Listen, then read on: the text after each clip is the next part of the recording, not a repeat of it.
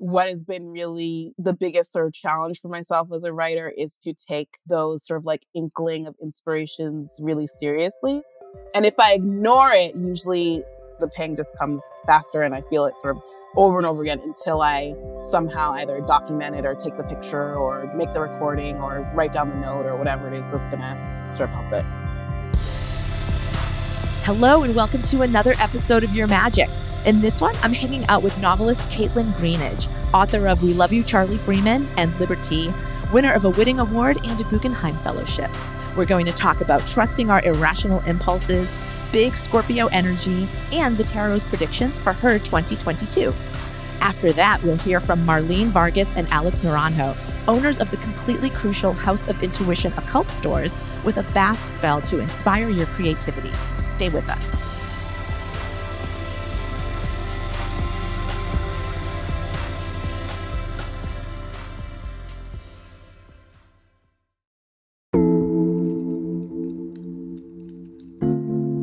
Listeners, I've been on a bath bender. I don't know what it's about. Well, I sort of do. A few months ago, I learned that my chiropractor is also an energy healing witch, score. And as someone who occasionally needs their neck cracked and their auras cleansed, I've had a few visits lately. And she always sends me home with a bag of Epsom salts and a little pouch of herbs. And it has been so freaking nice to fill up the tub with scaldingly hot water. Yes, I know it's not great for you to have it so hot, but listeners, I have so few vices left. Do not kink shame my hot baths, okay? So I get it all toasty and I dump the salt in and fling the herbal pouch in and watch the cloth turn brown as the herb juices sort of leak into the tub. And I feel like I'm climbing into a giant mug of tea or like sliding into a potion. And then once I'm in, I never want to get out. I'll just lie there, knocking the hot water back on with my foot, playing words with friends on my phone, or falling into an occult K-hole on Twitter, or just listening to a Dharma talk on an app. When I'm in the tub, I'm like, why don't I do this all the time? Why does the task of filling a bathtub usually feel impossible? I'll look at the tub, I'll notice the stray hairs stuck to the sides of the tub, and I'll be like, gross, forget it. As if cleaning up a couple of hairs that are definitely my own is way too rough of a task to take on. The thought of taking a bath is now so exhausting, it makes me need the relaxing sensation of a bath. I cannot do it. I don't want a bath. I want to take baths because they're so witchy and sensual and Piscean and romantic but solo. They're the ultimate me time activity that deeply chill, earthy people indulge. And I want to step into that fantasy about myself. But there's hair in the tub. And what about when I'm done with my bath? Do I take a shower? How do I wash my hair? Why is a bath so complicated? Forget it. I think the bath treats from my Chiro witch helped me push past my resistance. And then it helped again. And I was like, maybe baths are awesome. Doing it once helped me do it a second time, helped me do it a third. And after 3 baths, baths are just your thing. You're one of those bath people now. Welcome to the new you.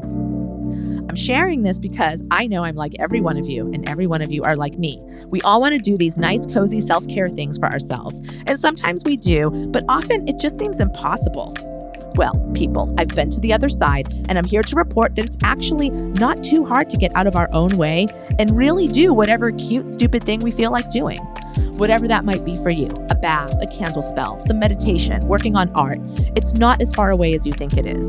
The process of rousing yourself is not so arduous, and doing it one time creates momentum so that your next effort is a little bit easier, and so on. I swear, give it a try.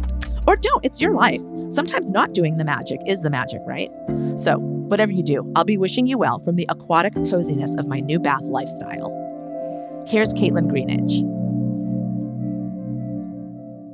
Hi, Kaitlyn Greenidge. Thank you so much for being on Your Magic this afternoon. Oh, thank you for having me. I'm really happy to be here. I'm so psyched to talk to you because we're both from Massachusetts. Mm-hmm. We both escaped the Boston area. Or you're still in Massachusetts? I came back for the pandemic and I'm still here as stuff continues on. But yes, escaped for about 20 years. What was it like for you growing up on the spiritual mystical tip? Were you raised in a religious family or a spiritual family? Raised in a not very religious family. So my mom was raised by nuns. She went to a boarding school at a really young age, at about 5 or 6, basically because my family was living in the south end of Boston at the time. And my grandparents were really worried about Boston public schools at that time. So they got her into this boarding school in Arlington that was run by these Episcopalian nuns, and the whole family converted to Episcopalianism. And my mom was pretty deep into it, I would say. But, like a New England version of Episcopalianism. So, and at a time in the church when they were sort of, I guess, becoming more open and like and in a version of the church that was always sort of very social justice organizer oriented, which is a long way around to say that my mom she knows her Bible back and forth. She loves the ceremony of sort of all religious ceremonies, but she does not truck with like the patriarchy of religion, and was always like, even as we were young kids, like very vocal about pointing out when that stuff was happening. And so she has a very conflicted thing with religion, but I think it's probably the good things about it that I've sort of inherited has been like an observer's appreciation for people's ways of finding like religion and spirituality, with a tendency to always sort of be a little bit skeptical of each of those routes and sort of like where they may be upholding certain kind of hierarchies or damaging ways of thinking.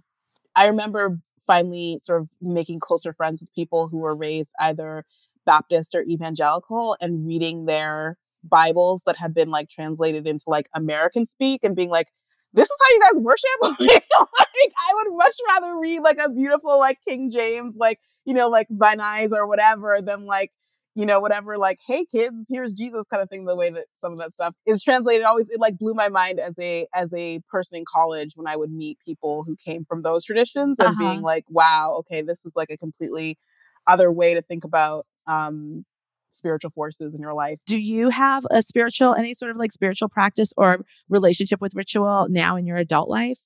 I like reading about different people's versions of that, but I've never like wholeheartedly taken any of those into my own life, or like made a regular practice of anything. Mm-hmm.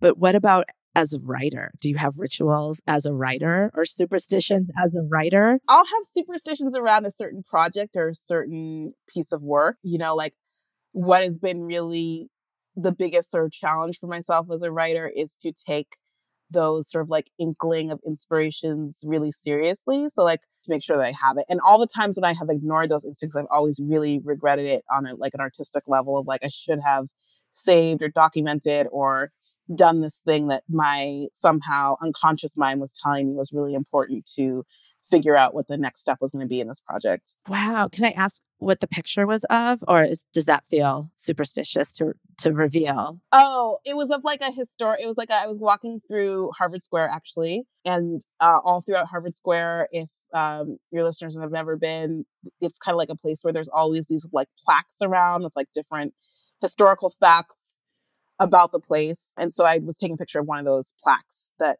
I don't even think the fact itself is going to be important. It just was like something was somehow connecting.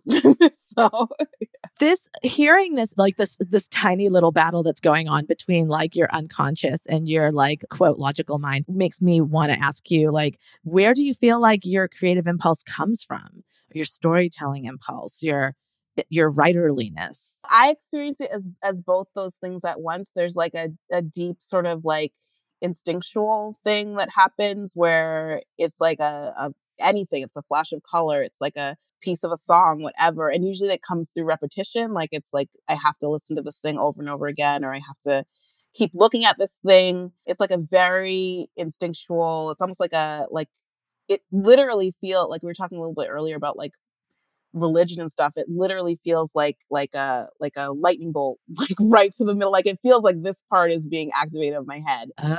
Listener, she's pointing interestingly close to the third eye. Yes, exactly. That's exactly what it is. Yeah, it's like it literally feels like a electrical current is coming right here when I see something that like pings off of it. And then there's the rational part of my mind that is sort of like, why am I having this reaction to it? Is this even going to go anywhere? It probably means nothing. Talk yourself out of it, kind of thing. And if I ignore it, usually the it just comes faster. The pang just comes faster, and I feel it sort of over and over again until I somehow either document it or take the picture or make the recording or write down the note or whatever it is that's going to sort of help it. That's like really fascinating that you're like, a lot of what you're saying is recognizable, but you're that it's so physical for you is so cool, really. Like, what do you think that is? Like, what do you think that lightning is? I think it's probably my mind making a bunch of connections to whatever it is that I'm interacting with that are happening much more quickly than my conscious mind is thinking.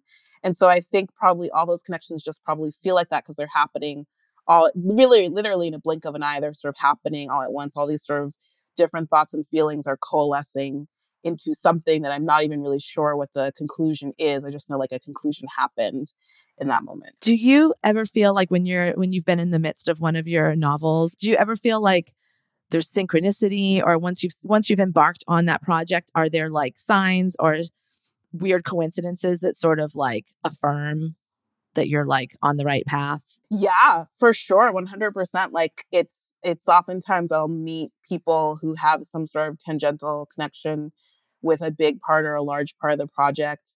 I wrote this not my first novel is this book called We Love You, Charlie Freeman, which is about a Black family from Boston, and they moved to a nearly all white town in the western part of Massachusetts. And they moved there to take part in an experiment where they're teaching sign language to a chimpanzee. And so it took me a long time to write that book, but when I was writing it, I would always sort of meet people. And even before I would tell them what the book was about, sometimes it would come up that they had even though that experience sounds like very made up and like very particular, I would meet people who had some sort of similar or like rhyming experience to that. Like I remember this was like many years ago, like probably like 10 or 11 years ago. I was flirting with some guy about just in general. And he mentioned in passing that he grew up in this town where I think it was like a monkey had like escaped from a research facility. And it was on Halloween when he was like 6 or 7. And he had this very vivid memory as a child of trick or treating and seeing this monkey get electrocuted in their town. And they never spoke about it again. Like everybody repressed it in the town. They never spoke about it again. And I didn't tell him what this book was about or anything like that. And that just sort of came out naturally in conversation. And so that's a very extreme example. That's wild. That poor monkey. Oh my God. And your poor. I know this poor guy. Yeah, it was a very extreme, very wild example. But, and then it just weird coincidences with people who I would not expect to share certain coincidences with a project will come up. I think it's probably true for all people whose work is creating something or being creative in some sort of way. I think the literal sort of like psychic and imaginative energy that you put into that has to go somewhere, and it is responding to and attracting certain energies from other people. And sometimes the energies are very obvious, like that very sort of crazy story that this guy told me when we were talking. And other times the energies that it is attracting are much more subtle, and you don't recognize it until sort of like years after the fact, where you realize, oh, when I was working on this section of a book, I had this friendship that was very similar to it. And looking back, I can see immediately how this was like a one-to-one correlation. But at the time, this was just another like very good friend in my life or a thing that happened in my life or whatever kind of thing. You do have a known interest in astrology. I do, yes. Yes? Yeah. What is your sign? I'm a Scorpio. Oh, right on. Happy birthday. Thank you. Of course you told me the story of the monkey to illustrate your point. Come on. I try to keep the macabre side a little bit under wraps, but it's nice when people understand it. It's so sad to me that Scorpio, it seems like it's a learned thing of Scorpios of like, we've got to tone it down. We've got to tone the macabre down a little bit. Oh my gosh. Oh my gosh. And what sign is your child? My daughter is a Leo. Oh, I love Leos also. What do you think about, I don't know, the Leo Scorpio energy together? Well, my rising is Leo, and my older sister is a Leo, and there's a lot of Leos in my family. My niece is a Leo as well. So I know that energy very well, and sometimes I'm able to tap into that as well. It's so weird what you're saying about like all the Leos in your family. I feel like there's like astrological like genetics or something. Like it's such I don't know. I mean, we don't know how to prove astrology or disprove it anyway. So why not Right. just throw another weird thing Oh, on that yeah, of top, course. Yes. But I feel like there is weird astrological legacies within families. Like there's so much Scorpio, and my son was almost a Scorpio. I stopped the doctor on the last day of Libra, because he was breached, so I had to have a C-section, and they kept delaying it until finally it was the last day of Libra, and they're like, come back hmm tomorrow when everything moves into Scorpio and there's a eclipse. And I was like, I don't want to hmm die. I would just rather you get him right now. So, but he was almost the most massive Scorpio of all, with like 4 planets. Oh my But now he's got this big goodness. Libra stellium, so it's just probably going to be a different suite of problems. Yeah, it's super interesting. So one of my sisters is a Leo, the other one is a Gemini, and I am a Scorpio Sun, Leo, rising Gemini moon. And so I think that's probably the only way that, though all of us having those 3 signs, have been able to be so as close as we are, because otherwise I feel like we would all be at each other's throats. But I think all of our different sort of planets are mixing. And then most of my planets are in the 4th house, which is also how I'm able to. My mom is a Cancer to the absolute T. She's like a super Cancer. And that is, I'm pretty sure, how we are able to connect very well.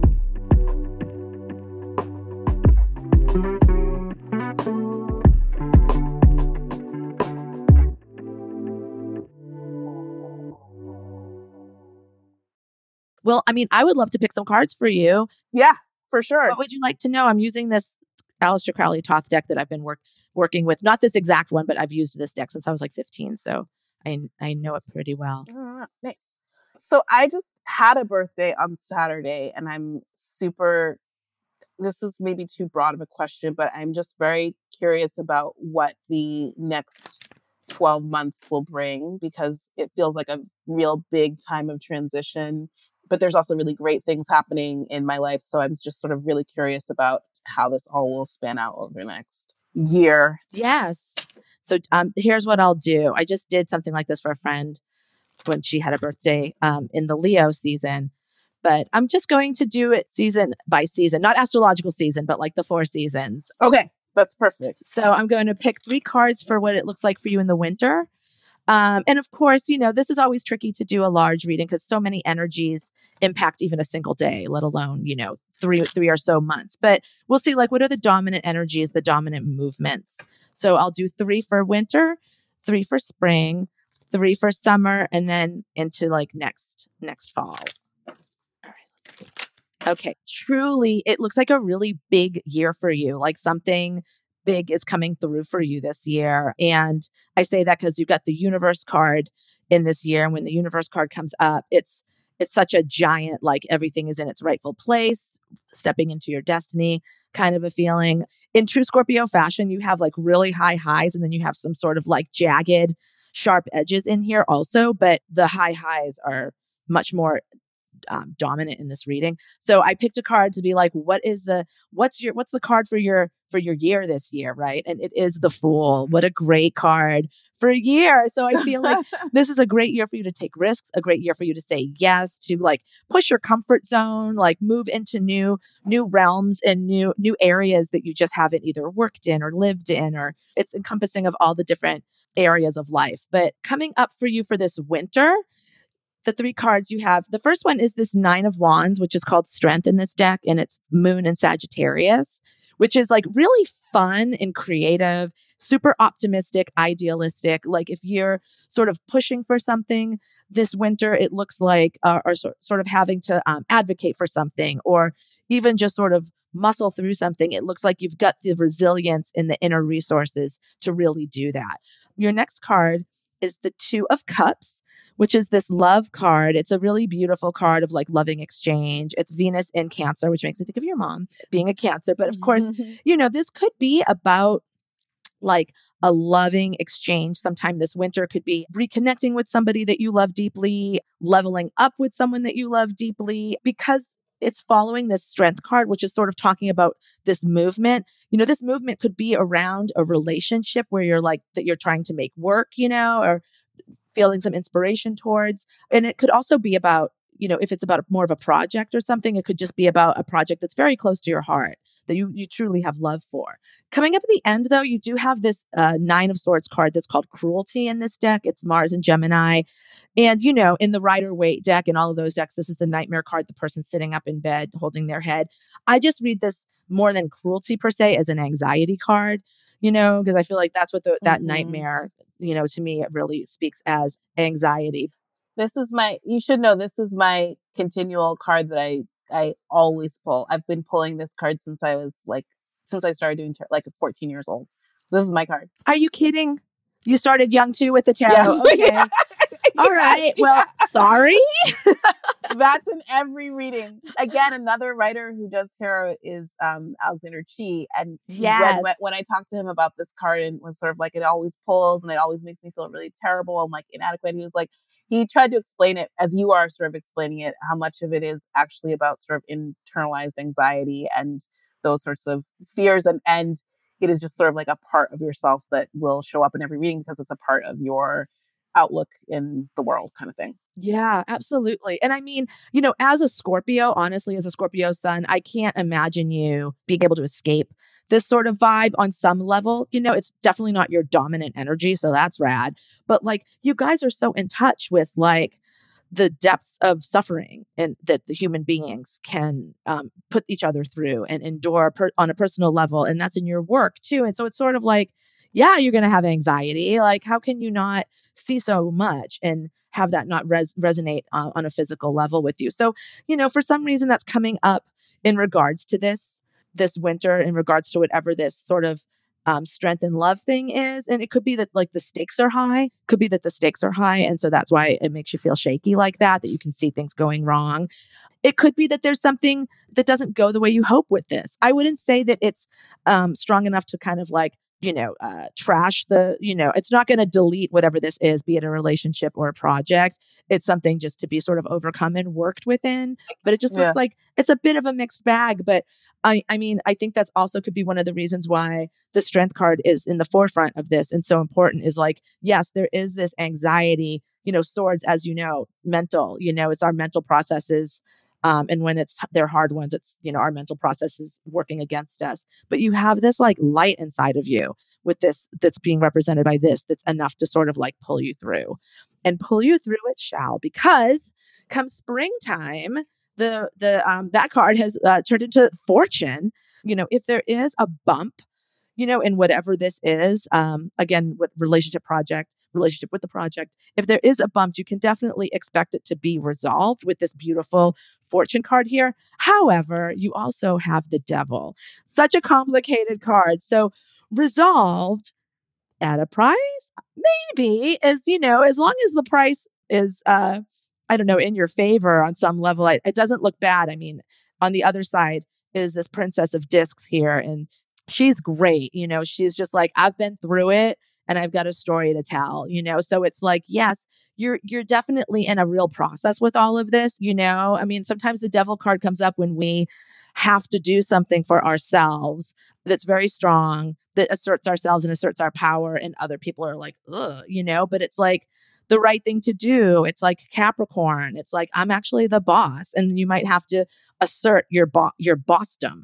The other thing that it could be is that it could be like you have to make a sort of compromise that feels like I'm making a little bit of a deal with the devil here, and that could be, if it's a work related thing. Like, I think this guy comes up a lot in work related things when we're like, oh, this is a rad opportunity for me. Oh, I don't love that company. I don't love that person. So yeah, I mean, in either scenario, I feel like it's uncomfortable for sure, but I think that the fortune card and this Princess of Discs being like, okay, we're doing this. Like, she's pregnant, she's about to give birth, So I think it outweighs the devil, but there will be discomfort probably to process with the devil. But whatever, that leads you into the universe in this summer. So it's like, wow, I just really see like this is it happening, whatever the it is, like these energies that are sort of growing, or, it's hard not to read it as one continuous story, but there could be about lots of different things. You could have a whole new thing sort of come through for you with the universe. I wouldn't be surprised if there's a lot of things with that Fool card being for your year. But the universe to me is just like, yes, all is as it should be. You are right where you're meant to be. Even though there's been cruelty, there's been the devil, whatever. Here you are. It's really great. Knight of Wands, so much energy, so much motion. This is fire upon fire. It might feel a little bit like, whoa, can I handle all this? Can I balance all this? Is too much happening too fast? I would say no with this Fool card. I would say it's all supposed to be. But that Mm-hmm. said, with so much energy, something could fall by the wayside or like end up kind of petering out. You've got the Ruin Mm-hmm. card here, the Ten of Swords, right? So again, it's like, I feel like we're seeing this all through your reading. You've got these really powerful, beautiful, strong cards. And then you have these little cards that are difficult. So it's like, there's something to be managed, it feels like, with every step, although it feels like the harder parts are no match for these big, beautiful major arcana cards that you have here, right? So, the Ten of Swords card, it's like something that you kind of probably knew was going to go bad, went bad, right? If you do want to see it as a continuation of potential anxiety or an evolution of this nine, it's like, is there something that you're like, oh, that could happen, and it's keeping me up a little at night.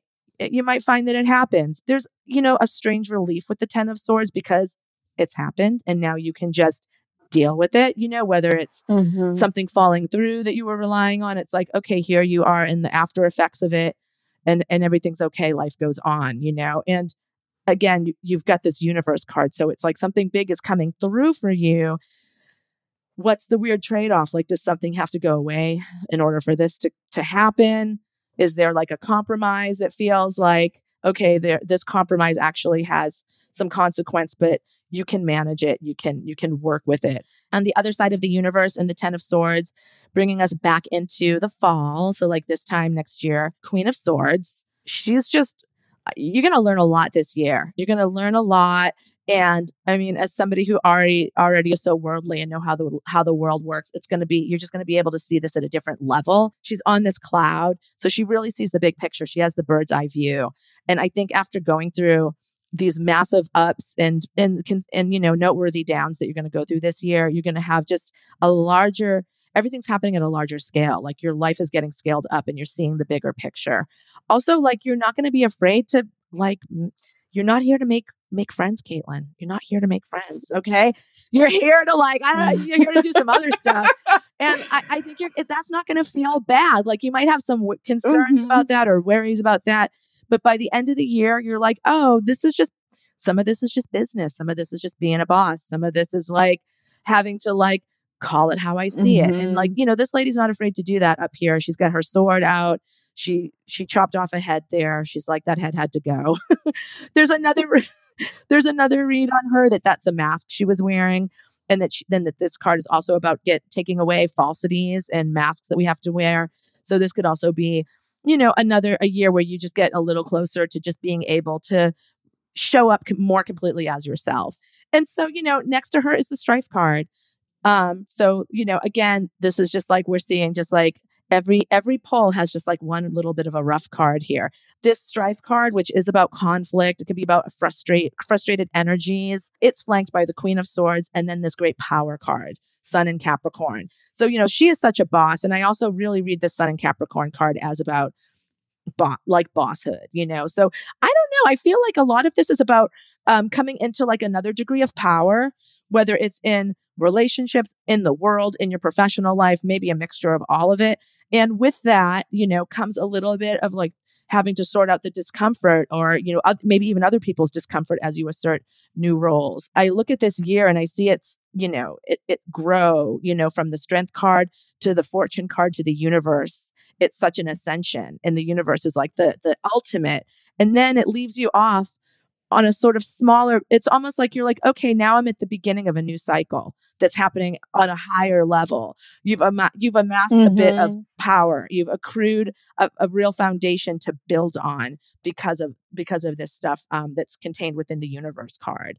And yeah, it's like more power, more problems a Yeah. little bit, with this, but the Strife card I feel like is so, what I like is like these problematic cards that you have are minor arcana, and your big powerful cards here, these big gorgeous sort of like magic lucky cards our major arcana with the Fool and Fortune in the universe, and the Devil, who I'm kind of thinking as your friend, honestly, like maybe a bit of a mixed bag of a friend, but I feel like the Devil might be an ally for you, whether it's about, you asserting your own power Mhm. or having to learn how to negotiate power on a level that you haven't yet, on a new level. Does this sound like it makes sense? Yeah, this makes complete sense. It makes perfect sense because there's a lot of Yeah. things in the coming year that sort of need to be decisively decided in both like personal and professional stuff. So all this stuff makes a lot of sense. Yeah.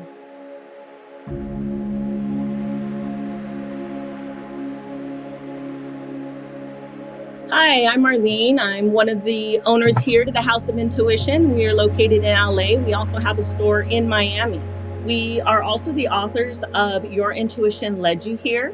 We created a creativity bath. So we're going to start with one orange, basil and rosemary, and you can use fresh or dry. An orange that you can cut in half, and you will use the juice of the orange to squeeze it into your bath. A small pumpkin or yam as an offering to your spirits, guides, and guardian angels. A bowl of water. And black onyx to remove self-doubt and fear. This is a crystal that will help to remove those fears. Also, you want to express gratitude to your ancestors when you're doing all this. Next, we want to set up an altar, and you want to have a glass of water. You want to have incense, and you want to place your orange candle onto your altar. Then you want to cleanse your body and your space to create it as a sacred space by burning any herb that is connected with you. So you can use sage, you can use palo santo, which is a wood, you can use eucalyptus. Again, anything that is connected with you that's going to cleanse and clear your space. After that, you're going to go ahead and steep your herbs in your water. As you're doing this, I want you to pray and I want you to focus on the energy of creativity and stay in that state of mind. As you're stirring, I want you to make sure that you're staying clockwise, not away from you. I want you to bring it around you as you're being. Once it's done, you can turn off the flame, let it cool down, and then you're going to place that into your glass bowl. You're going to squeeze your orange juice into your bowl. Again, stay in the state of prayer, asking for creativity. And once you're done with that, you're going to place it onto your altar. You're going to give it as an offering to your spirits, your angels, and your ancestors. After that, you're going to light your candle. Stay in the prayer. Make sure that you are focusing on creativity. When you feel that your bowl is infused with the energy from your guides and your ancestors, you're then going to remove it from your altar, and you're going to take that into the bath or into the shower with you. You can place your bowl then on the floor or next to the tub. You're going to wash your body of your physical body of all dirt. And then once that is done, you're going to place that bowl over your head, and you're going to say again a prayer to your angels, your ancestors, your God.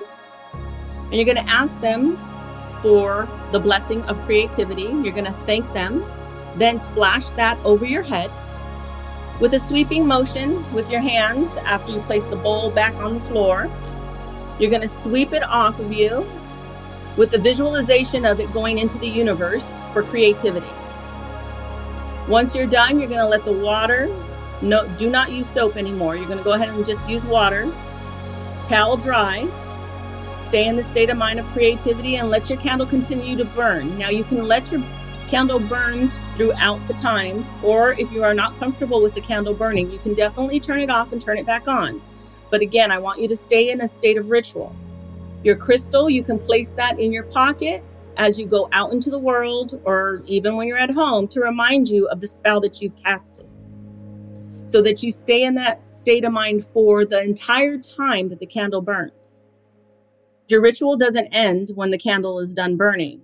Okay, your ritual ends when you bring in the creativity that you want into your life. And if you need to do it again, then you can do it again. I never stop ritual. Ritual is a state of practice and a state of being. So the more you do it, the better you will get.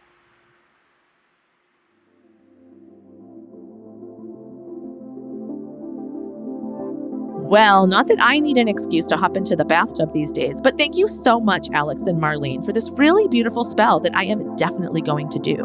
And thank you for your shops where I've gotten many lovely crystals and candles and books. And speaking of books, if you want more epic and powerful spells like this one, check out Alex and Marlene's book, Your Intuition Led You Here, which tells the story of how they found their magic and gives you tips to get closer to your own. Thanks for tuning into Your Magic. Make sure you follow us on Twitter and Instagram at This Is Your Magic. You can subscribe to us right here on Spotify. Do what you must to never miss an episode. You can email us at hello@thisisyourmagic.com. We would love to hear from you. And you can support us, plus get access to a bunch of bonus content at patreon.com/thisisyourmagic. This episode was produced and edited by Molly Elizalde, Tony Gannon, and Vera Blossom. We got production support from Angelica Chrysostomo. Our executive producers are Ben Cooley, myself, and Molly Elizalde. Our original theme music is by John Kimbrough. Thanks for listening.